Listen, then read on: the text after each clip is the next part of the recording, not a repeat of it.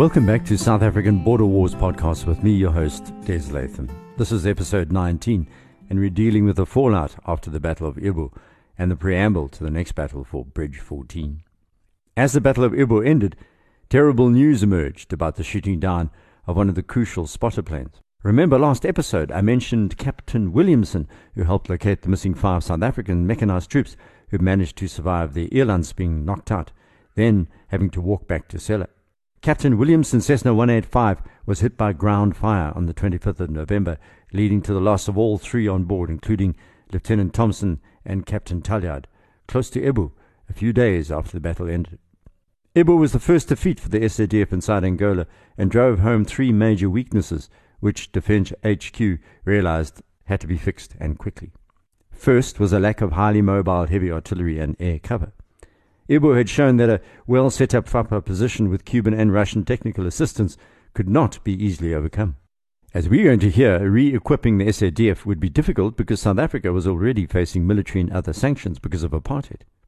Second was the need for intelligence. The information was patchy, and the SADF began to actively recruit more Portuguese army refugees who crossed the border from Angola.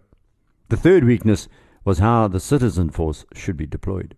The draft system at the time was a lottery, which meant that soldiers spent a year in the army and were then rotated back to Civvy Street.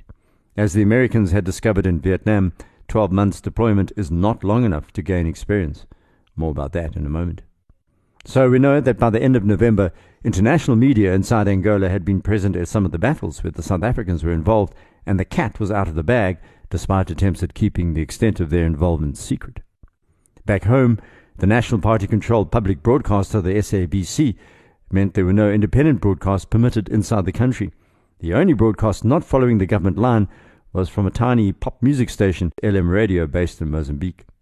But there was a tradition of independent newspaper ownership, and South African journalists were now writing openly about the SADF fighting all the way to Luanda. International news agencies such as Reuters were suppliers of global news to many of these newspapers, as well as Associated Press and Agence France Presse. This attempt at covering up what was going on was also proving more difficult as the injured SADF members were flown home along with the dead. 2 Puma helicopters would also be lost during Savannah. The first was flown by Captain John Milbank, along with co-pilot Chris Hotzenberg and Flight Sergeant Pete O'Neill du Toit. It was hit by a Cuban anti-aircraft fire from a hill around 18 kilometers northwest of Celle. The pilots managed a forced landing, then hid from the Cubans and FAPLA troops for nearly 24 hours before making it back to safety. The second Puma was lost in an accident that saw Captains F. Immelman and C.D. de Wit, as well as G.W. Kellett, losing their lives. These losses were mounting, although the public was still largely unaware of exactly what was going on. Major General van Deventer had ordered reinforcements into Angola by road on the 25th of November. Van Deventer controlled a far stronger force than the initial units, which began Operation Savannah back in October. It comprised a battery of 140mm missile launchers, an infantry battalion from Tusai, a troop of Eland 60 armored cars, and a 20mm anti-aircraft battery. A little later, more medics and a mobile radar unit were also sent into southern Angola and ordered to head to Celle, around 300 kilometers southeast of Luanda. The reports of what the SADF were up to had now become a dull roar back home. It was time to reveal a few more bits of information. So duly on the 1st of December 1975, the government yielded. Senior executives of all the mainstream newspapers were invited to a meeting in Pretoria for what was called an off-the-record briefing by SADF Chief Admiral Bierman. To say that the editors who gathered together at the meeting were shocked would be an understatement. Admiral Bierman proceeded to explain that the MPLA had pushed UNITA out of Luena and was now attacking the FNLA-held towns of Uige and Ambriz in the north. SADF troops were more than 700 kilometers inside Angola, although he left out the bit about the evacuation of troops at Ambrizet, well over 1,000 kilometers from the southwest African border. But that was not all. Most of the South African troops killed to date had been fighting inside Angola. That was not what had been released to the public before, nor did they release the number of dead, which was around a dozen. 47 South Africans had been wounded. There had been reports that the Cubans had unleashed some heinous weapon on the SADF, and that there were hundreds of soldiers being hidden in a secret wing of one military hospital at Voortrekker-Hoogte. The government was trying to set that record straight. FNLA morale was low, said the Admiral, and Roberto's black and Portuguese troops did not see eye to eye, making the relationship with their erstwhile ally more difficult to manage. He said the MPLA had around 23,000 soldiers and were regarded as well-trained, while the FNLA supposedly had 27,000 and UNITA deploying around 12,000. Of course, the FNLA had more like 5,000 soldiers, and most of these were hardly trained at all. UNITA too was probably able to field fewer than half the number released by the Admiral, while the MPLA figure was also inflated. Veerman also admitted that the strategy had involved an outcome, but this outcome was now rather blurred.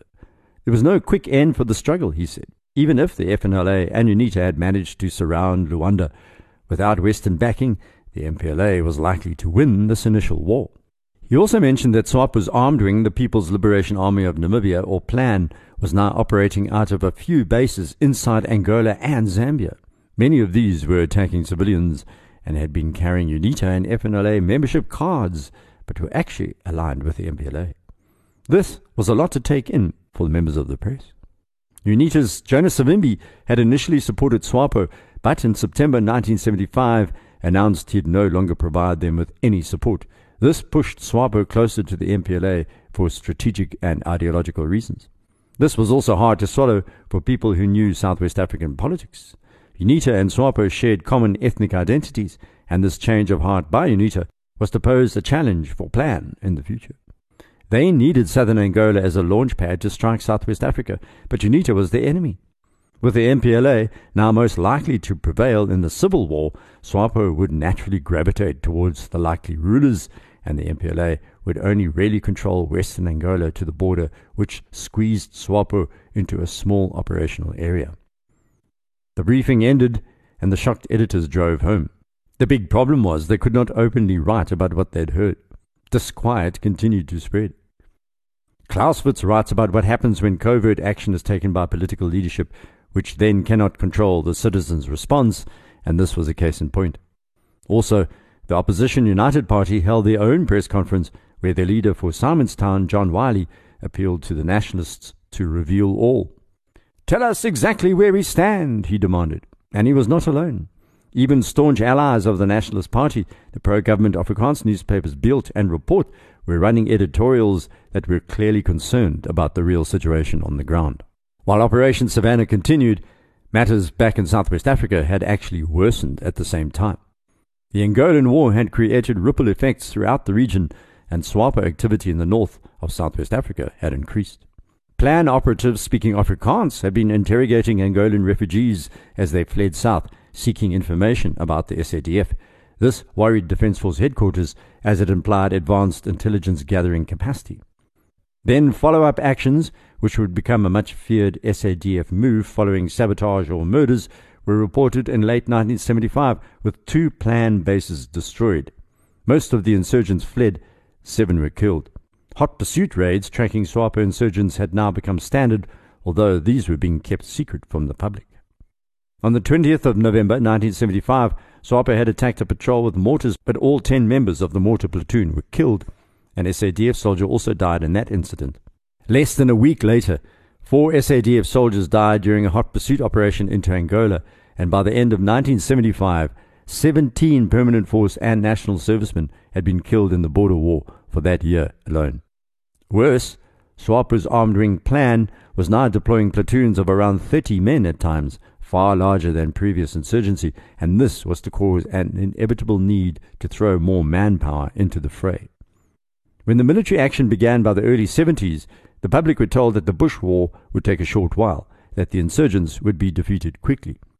It was becoming clear to the military establishment that that was inaccurate. SWAPO was growing more powerful and was throwing more men into the border war. There had been debates in public about the idea of a national service that could be extended. At that stage, it was still a lottery and limited to 6 months or a year. The signs were that the draft would be increased, perhaps to encompass the total white male population. While the SADF had become more diverse, the nationalist government hadn't. It believed in white domination, and its fixation on race meant it could not call on all males, black and white, to fight communism.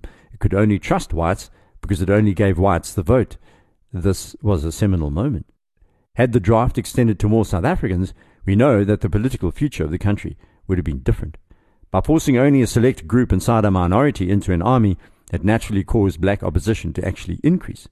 If they weren't to be trusted, then they'd obviously gravitate to the other side. I mean, what would you do when someone deploys an us and them strategy? The counterinsurgency campaign was not going to be a quick fix, and it had become apparent that the government of South Africa needed to somehow prepare the population for this long haul. On the 5th of December 1976, Officer Commanding Western Province Command Brigadier L.R. Robertson delivered a speech that was pause for thought. He said South African soldiers would have to realize that a future border service was going to be the rule and not the exception. As a World War II vet, his comments were taken deadly seriously. He should know a thing or two about how wars progress. A few days later came more shocking news which added weight to Brigadier Robertson's comments.